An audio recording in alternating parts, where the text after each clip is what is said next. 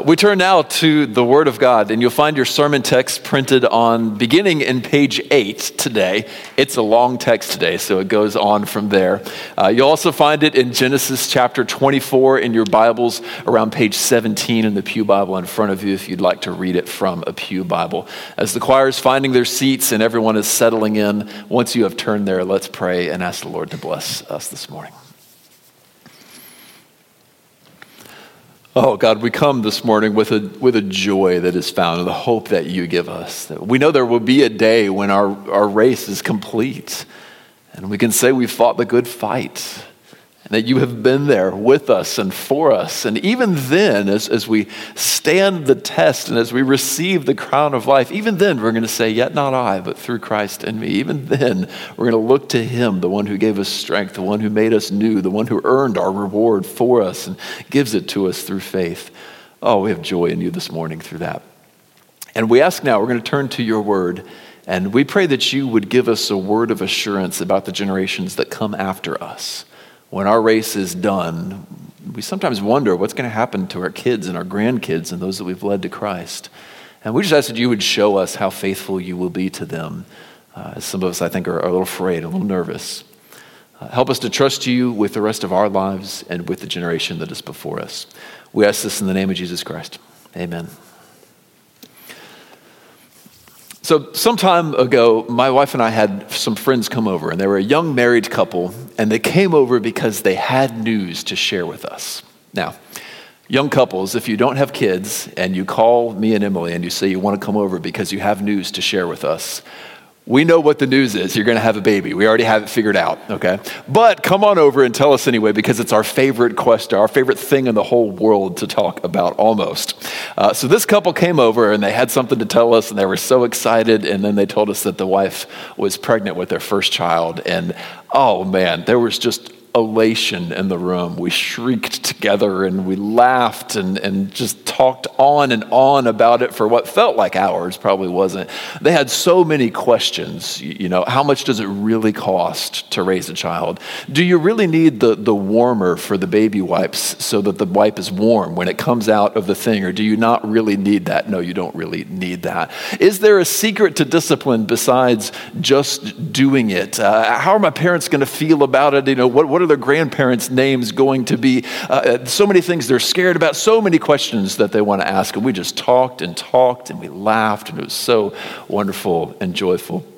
And then I looked over at my friend, and he had gotten quiet. And so I looked over at him, and he had a tear in his eye. It just felt really out of place because this conversation was so happy, and he looked really grave, like something was really weighing on him.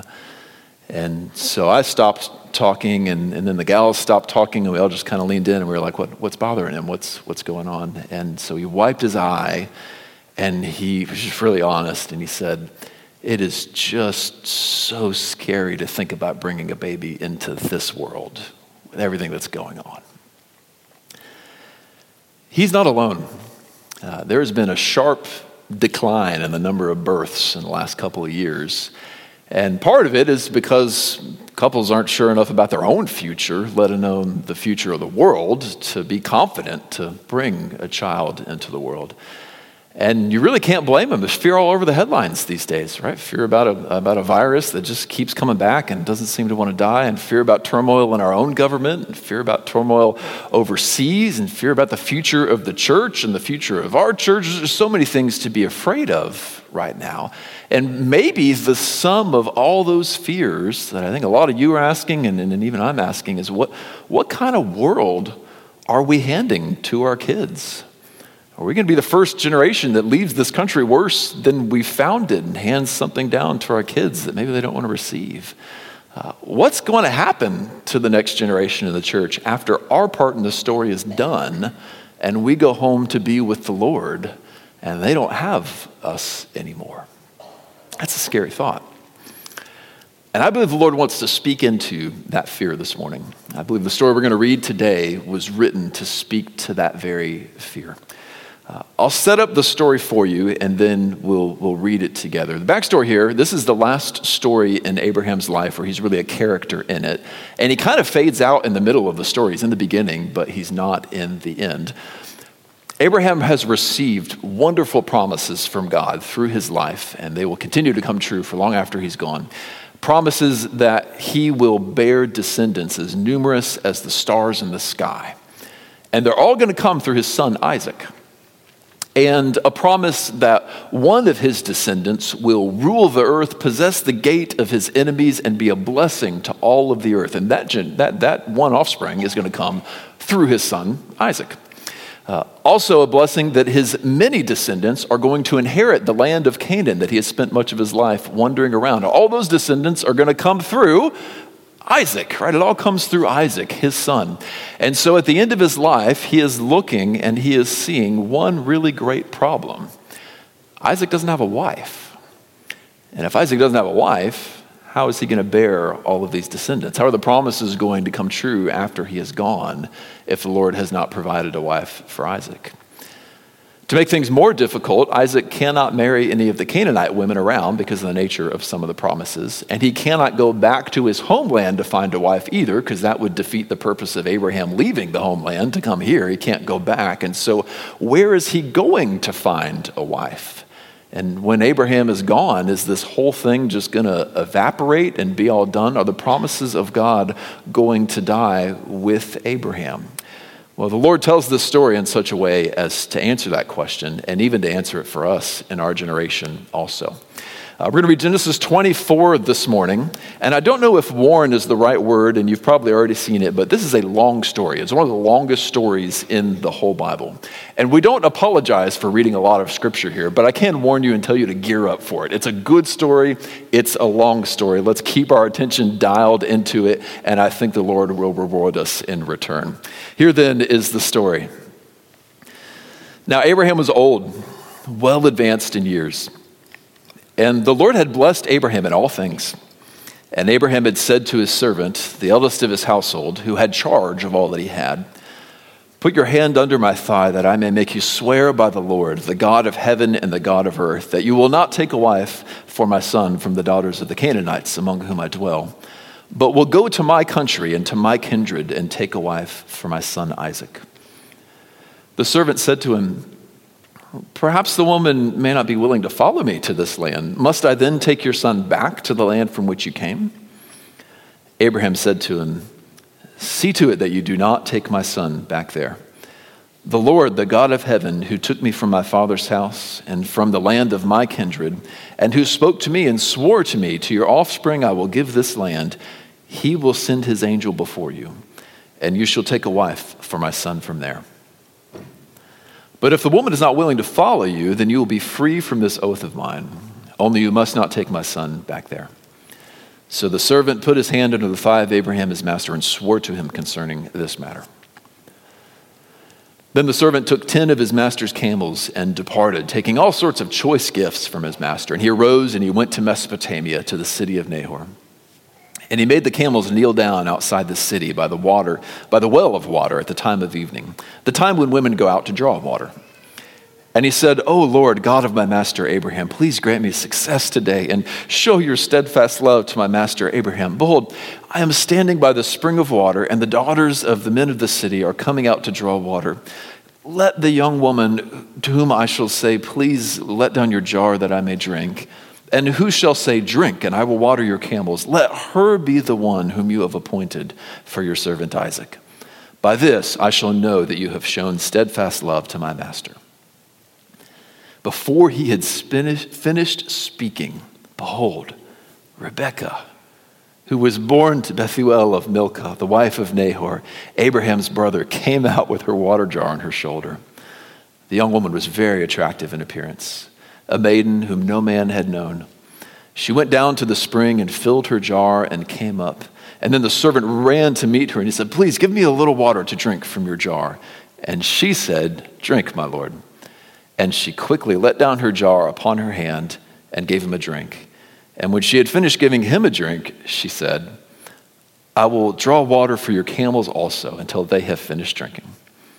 So she quickly emptied her jar into the trough and ran again to the well to draw water, and she drew for all of his camels. And the man gazed at her in silence to learn whether the Lord had prospered his journey or not. When the camels had finished drinking, the man took a gold ring weighing half a shekel and 2 bracelets for her arms weighing 10 gold shekels and said, "Please, tell me whose daughter you are. Is there room in your father's house for us to spend the night?" And she said to him, "I am the daughter of Bethuel, the son of Milcah, whom she bore to Nahor." And she added, "We have plenty of both straw and fodder and room to spend the night." And the man bowed his head and worshiped the Lord and said, "Blessed be the Lord, the God of my master Abraham, who has not forsaken his steadfast love and his faithfulness toward my master. As for me, the Lord has led me in the way to the house of my master's kinsman." And then the young woman ran and told her mother's household about these things. Rebekah had a brother whose name was Laban. Laban ran out toward the man to the spring. And as soon as he saw the ring and the bracelets on his sister's arms and heard the words of Rebekah his sister, "Thus the man spoke to me," he went to the man. And behold, he was standing by the camels at the spring. He said, "Come in, O blessed of the Lord. Why do you stand outside? For I have prepared the house and a place for the camels." So the man came and he unharnessed the camels, and he gave straw and fodder to the camels. And there was water to wash his feet and the feet of the men who were with him. The food was set before him to eat, but he said, "I will not eat until I have said what I have to say." He said, "Speak on." He said, "I am Abraham's servant. The Lord has greatly blessed my master, and he has become great. And he has given him flocks and herds, silver and gold, male and female servants, camels and donkey. And Sarah, my master's wife, bore a son to my master when she was old. And to him he has given all that he has. My master made me swear, saying, 'You shall not take a wife for my son from the daughters of the Canaanites in whose land I dwell. But you shall go to my father's house and to my clan to take a wife for my son.' And I said to my master, 'Perhaps the woman will not follow me.' But he said, 'The Lord before whom I have walked will send his angel with you and prosper your way. You shall take a wife for my son from my clan and from my father's house. Then you will be free from this oath when you have come to my clan. And if they will not give her to you, you will be free from my oath.'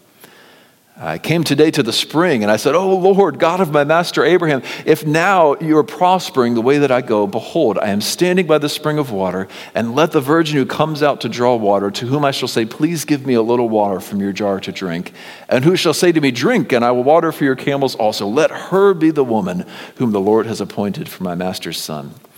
And before I had finished speaking in my heart, behold, Rebekah came out with her water jar on her shoulder, and she went down to the spring and drew water. And I said to her, 'Please let me drink.'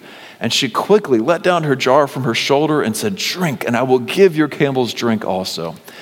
So I drank, and she gave the camels drink also. And then I asked her, 'Whose daughter are you?' And she said, 'The daughter of Bethuel, Nahor's son, whom Milcah bore to him.'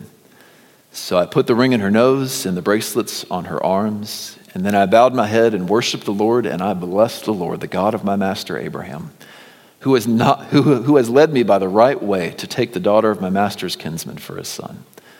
Now then, if you're going to show steadfast love and faithfulness to my master, tell me. And if not, tell me that I may turn to the right hand or to the left." Then Laban and Bethuel answered and said, "This thing has come from the Lord. We cannot speak to you bad or good. Behold, Rebekah is before you. Take her and go, and let her be the wife of your master's son, as the Lord has spoken." When Abraham's servant heard their words, he bowed himself to the earth before the Lord. And the servant brought out jewelry of silver and gold and garments and gave them to Rebekah, and also gave to her brother and to her mother costly ornaments. And he and the men who were with him ate and drank, and they spent the night there. When they arose in the morning, he said, "Send me away to my master." Her brother and her mother said, "Let the young woman remain with us a little while, at least 10 days, and after that she may go." But he said to him, "Do not delay me, since the Lord has prospered my way. Send me away that I may go to my master."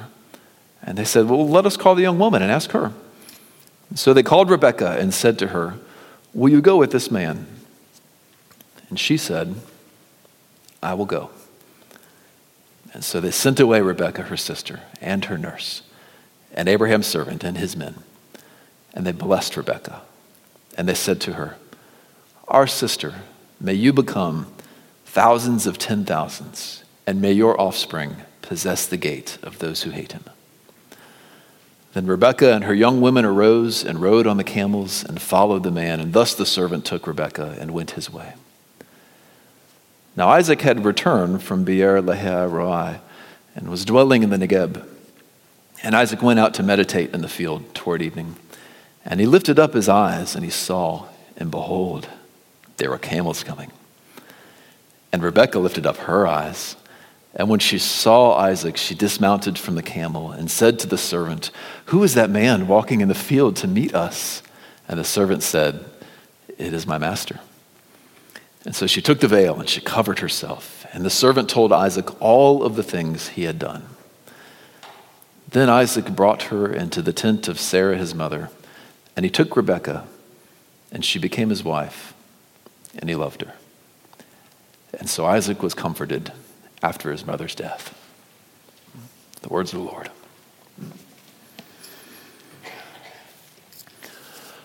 Through that story, I believe the Lord today means to assure his people of his continued faithfulness to the generations after us when our part of the story comes to an end.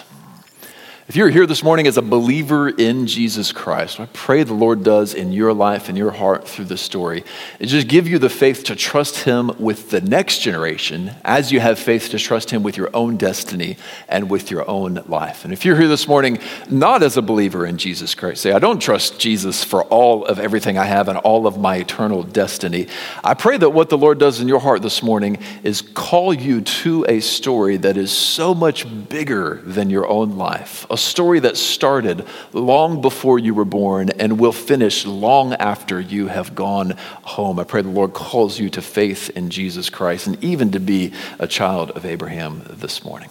So, long story, but a pretty simple plot, right? The promises to Abraham can't come true unless Isaac finds a wife. And so if the Lord intervenes miraculously to provide a wife for Isaac, well, that means he intends to carry these promises on through future generations. If, on the other hand, the Lord does not intervene and does not provide a wife for Isaac, that would be a sign that the Lord blessed Abraham with many things, and once Abraham goes home, this whole thing evaporates with him. So that's the plot tension. Is the Lord going to provide a wife for Isaac? Will he be the one to work powerfully and do it? This is all happening among this feel of kind of, you might call it generational transfer. The author is moving our attention and all of the story from Abraham and Sarah down to Isaac and Rebekah. This is the last moment where Abraham is really an active character in the story, and he is introduced as being old and advanced in years. And so already the idea is that perhaps he's on his bed for the last time, giving his last blessings. For whatever reason, he can't go and take care of this errand he needs to do himself. He has to send a servant to go and do it. The servant calls Abraham his master for most of the story. But did you notice at the end, he called somebody else his master? He called Isaac his master, right? So things have transferred from Abraham down to Isaac. What's more, at the end of the story, Isaac takes Rebekah into the tent of Sarah, his mother. His mother has died in the previous chapter. And so for him to take his wife into that tent is a way of saying that she is Sarah's successor. She is the woman of the house now. And even at the very end of his story, Isaac loves his wife, and the place in his heart that had been broken by his mother's death is even mended by this wife that comes into his life. So there is a sense in which our attention is moving from Abraham and Sarah down to Isaac and Rebekah. And the promises of God are being transferred from Abraham and Sarah down to Isaac and Rebekah. All the blessing and all the inheritance in the house, it's all moving from Abraham down to Isaac, from Sarah down to Rebekah. And so the question becomes, is this handoff going to work? Right? Is the Lord going to give him a wife so this whole thing can work? And so we watch anxiously to see if the Lord would provide him for a wife in that way. That matters because Israel can read this story and they can say, okay, if God provides a wife for Isaac here, Well, that means he intends to continue these promises down long after we're gone. And we can trust him to, once we're gone, no matter how scary the situation is, the generations after us can look to him because he will still keep his promises. And we can look today with the same faith. If the Lord continues to keep his promises, even when Abraham has become powerless and even when he will soon go home and his part of the story comes to an end, well, that means that we can look to him and trust him to care for the church after we are gone. Trust him to care for those who place their faith in him, even after we're not there to guide them, even after we're not there to help him. The Lord will be as faithful to them as he has been to us.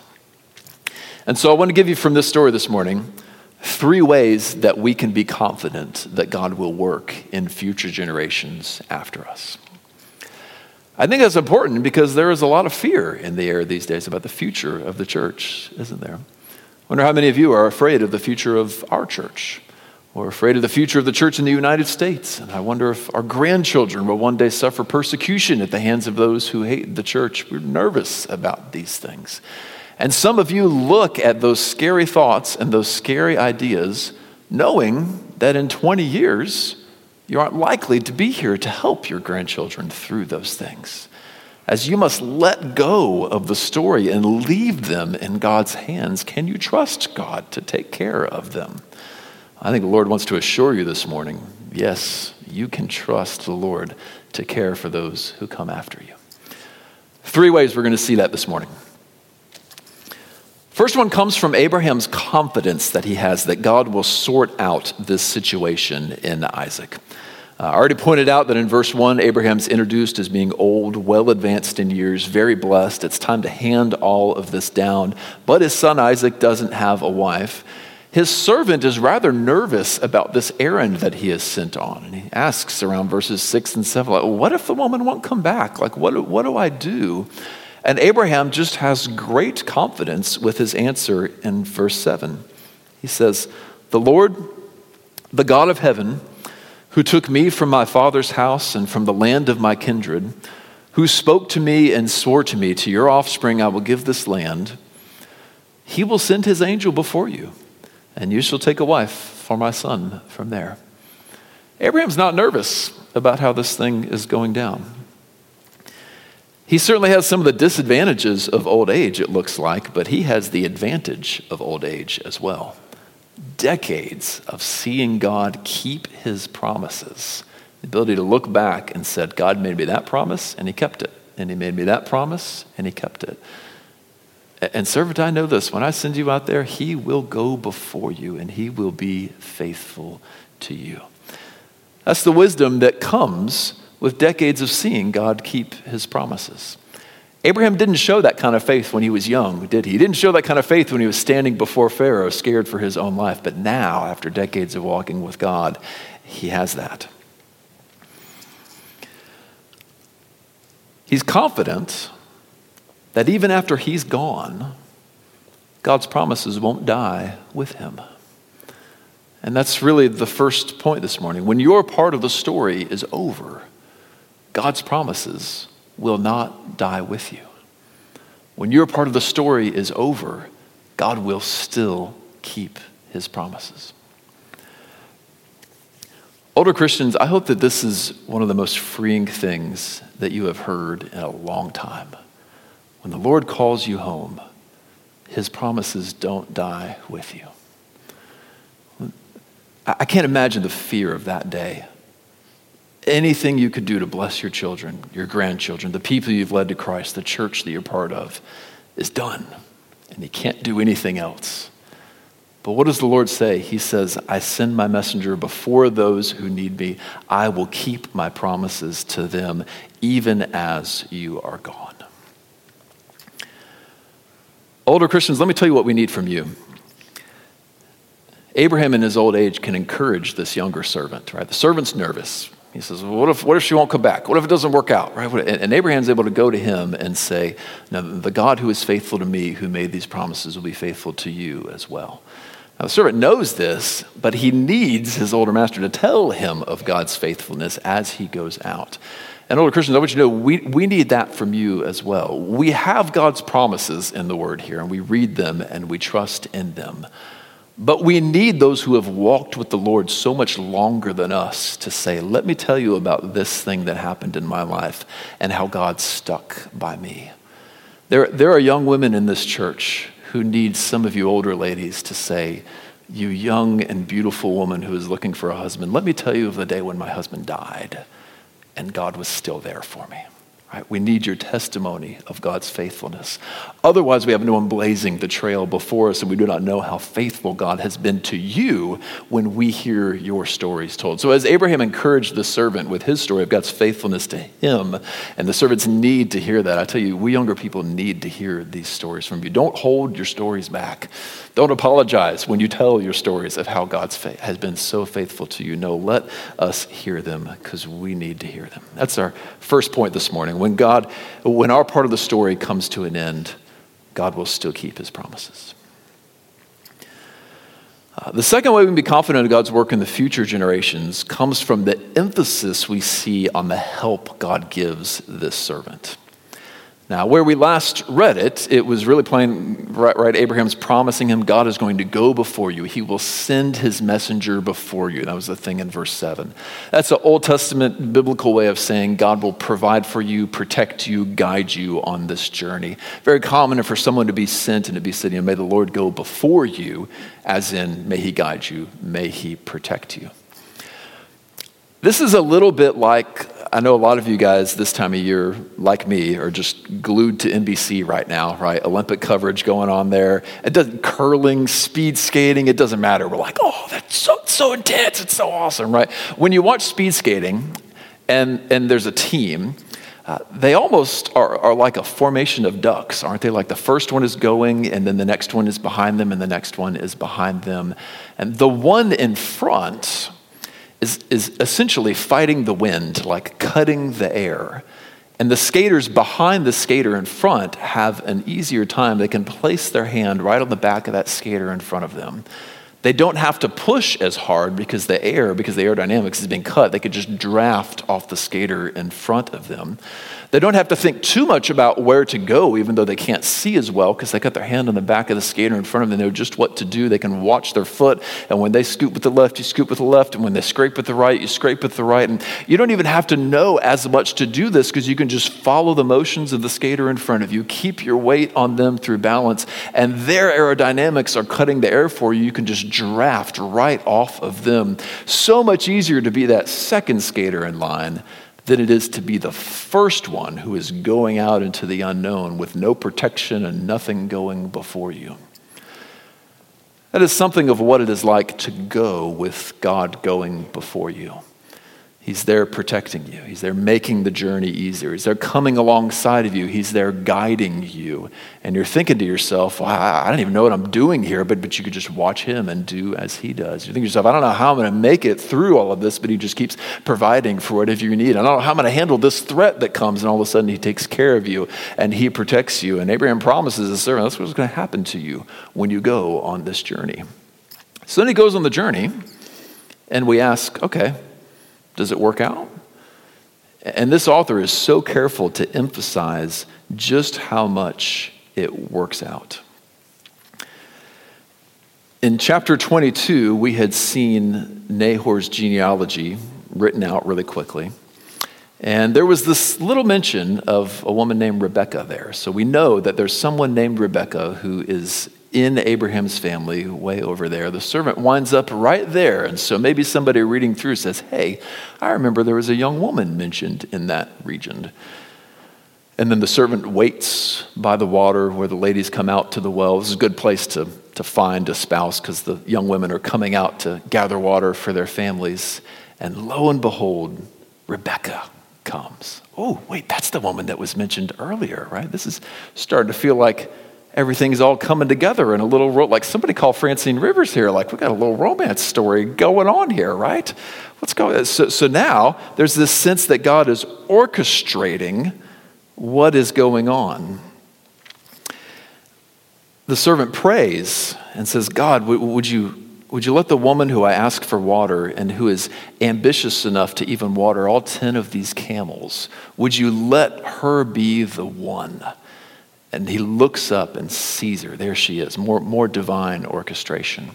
And he asks her, and she does. She waters the camels too. And so there's this sense that God is answering the prayer. It took about 25 gallons of water to water one of these camels. There's 10 camels, 250 gallons of water this woman is working for him. But amazingly, God is empowering her to do it. And the servant is just watching, saying, the Lord has brought this together. And so he just worships the Lord God. Then he puts the bracelets on her, honors her, goes and gets lodging there, and then he retells the whole story. And he places an emphasis on God providing every step. The Lord went before me. The Lord has blessed my master Abraham. The Lord did this. The Lord brought me to the well. And then he worships the Lord. And then he asks them, what are you guys going to do? Are you guys going to allow this woman to marry my master's son? And they answer him in verse 50 and 51. This thing has come from the Lord. We cannot speak to you bad or good, right? Emphasis over and over again, the Lord's doing it. The Lord is doing it. The point is, Abraham said God was going to send his messenger, and we see as the story is traced, God does send his messenger. Why was the story recorded in that much detail, right? Some of you were reading this thing thinking, does this thing need to be this long? Why does the author make it so long? So that he can recount all of these little ways that God is working. It was promised that God would send his messenger before the servant, and God does send his messenger to prepare the way, to guide him and to protect him. Just like that second speed skater on the team, he's got somebody going in front of him, taking care of the wind, taking care of the balance, taking care of all of the difficult things that he cannot manage himself, but he can just lean on the Lord who is going before him.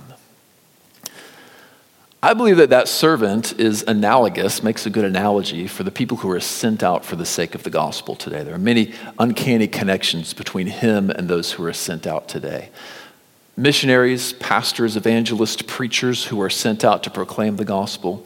They are sent to proclaim the promises of God and invite others to come and take part in those promises. Just as this servant goes to the family, says, you won't believe what the Lord has done for my master Abraham. Rebecca, come and be part of it, right? Very much like an evangelist pulling her in. And in the same way, the Lord accompanies and goes before those that he sends today. When he sends out pastors and he sends out missionaries, sends out evangelists and teachers, he doesn't send them out on their own. He goes before them. He provides for them. He guides them and he protects them, just as he did for this servant here.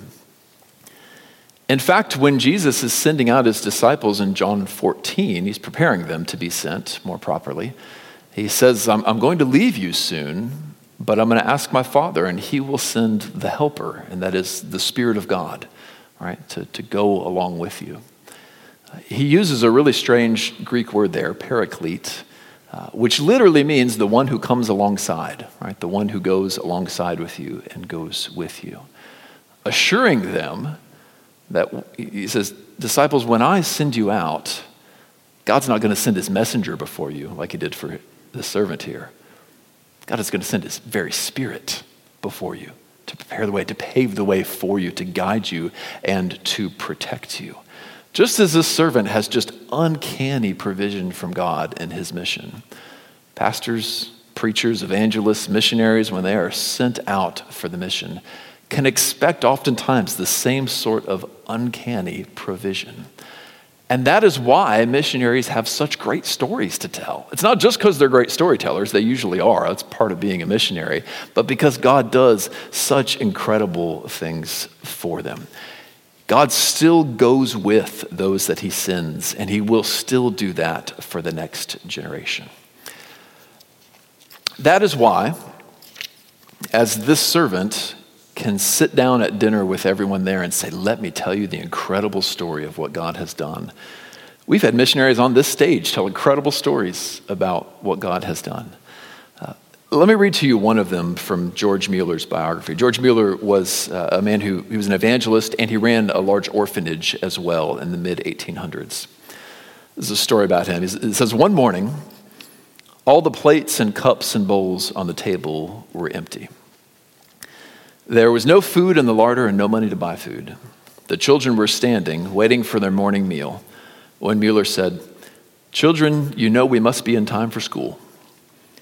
And then lifting his hands, he prayed, "Dear Father, we thank you for what you are about to give us to eat." There was a knock at the door, and the baker stood there. And he said, "Mr. Mueller, I could not sleep last night. Somehow I felt that you didn't have bread for breakfast, and the Lord wanted me to send you some. So I got up at 2 a.m., and I baked some fresh bread, and I have brought it." Mr. Mueller thanked the baker. No sooner than he left, there was a second knock at the door, and it was the milkman. He announced that his milk cart had broken down right in front of the orphanage, and he would like to give the children his cans of fresh milk so that he could empty the wagon and repair it. Crazy story, right? Why is it that a few thousand years later, the people that God sends are still telling incredible stories like this? Why is it people come on this stage and tell incredible stories just like this servant was able to tell about God providing for him? Because God still goes with those that he sends. He still goes before those that he sends, prepares the way for them, guides them, and protects them. And so our second point today is that when your part of the story comes to an end, God will still guide and protect those that he sends. We don't know the names of the people he's going to send in the generation after us, but we do know the name of the one who's going to go with them. And so we trust him. This is such a comfort to me as I preach stories like this, because here's this servant who's thinking, what if she doesn't come back? What if it doesn't work out? There's so many ways that this could go wrong, and yet God is going before him. And it's such a comfort to me to be able to stand on a pulpit like this with all of my thoughts, right? What if people can't pay attention? What if the church gets angry about something and splits? What if the church never grows? What if this happens? What if this? What if that? And God just says every time, I send my messenger before you. I send my spirit before you. I send my spirit before you. That's one comfort, but I'll tell you an even greater comfort. It's a greater comfort to know that if someone should follow me in this pulpit one day, years down the road, God will go before him too. Because God's not done when our part of the story is done. When we're the Abraham who's on his bed saying, my part's done here, God is not done going with those that he sends. Older folks, if you want to be encouraged, I know that when you look at the state of preaching today, there's a lot of Joel Osteens out there on YouTube right now, right? And it's tough sometimes to look at the generation of preachers that has come after you and think, man, did good preaching die with Billy Graham? Like, is that really what we're looking at here, right? It feels that way sometimes, doesn't it? If you want to be encouraged, let me give you a few names of preachers in their 40s and early 50s that now it's going to take working YouTube to go and get them. So fire up YouTube. You might have to ask your daughter, your granddaughter, show you how to use it if you don't know how to use it. But two names I'll tell you to look up, Matt Chandler and H.B. Charles. If you look up those two names, watch a few sermons, you want to see somebody younger than you in the generation after you proclaiming the word of God faithfully and be reassured that God will continue working even after he calls you home. What an encouragement that could be to your soul to see young men preaching the gospel faithfully. So that's our second point today. When your part of the story comes to an end, God will still guide and protect those that he sends. Third and finally, the third point comes from the way that Rebecca is framed in the story. She is introduced in a very unique way. I'll walk you through a few connections. Abraham's name sounded like the Hebrew word for bless.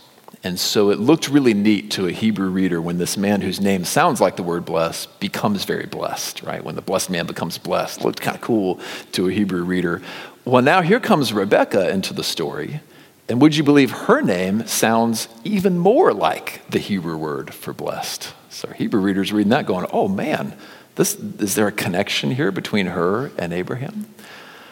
Not only this, but we're reminded twice in the story, first in verse 1, and then in, I believe, verse 35, that Abraham has been greatly blessed. Verse 34, the servant says, the Lord has greatly blessed my master, and he has become great. And in verse 60, Rebekah's family sings to her a blessing. They bless her. So now here's this woman whose name sounds like the word for blessed, like Abraham's does, and she is being blessed like Abraham was. Parallels are starting to connect here. Not only that, but in the previous chapter, the Lord blesses Abraham with the very same content of the blessing that's in verse 60. Greatly multiplied descendants as numerous as the stars in the sky, and that his offspring would possess the gate of those who hate him. And look at the blessings she receives in verse 60. May you become thousands of 10,000s, and may your offspring possess the gate of those who hate him. So the same promises, same things being passed down onto her. And the kicker comes when we remember that in chapter 12, Abraham was called to leave his family and leave his homeland, and the Lord used a very powerful word, the word go.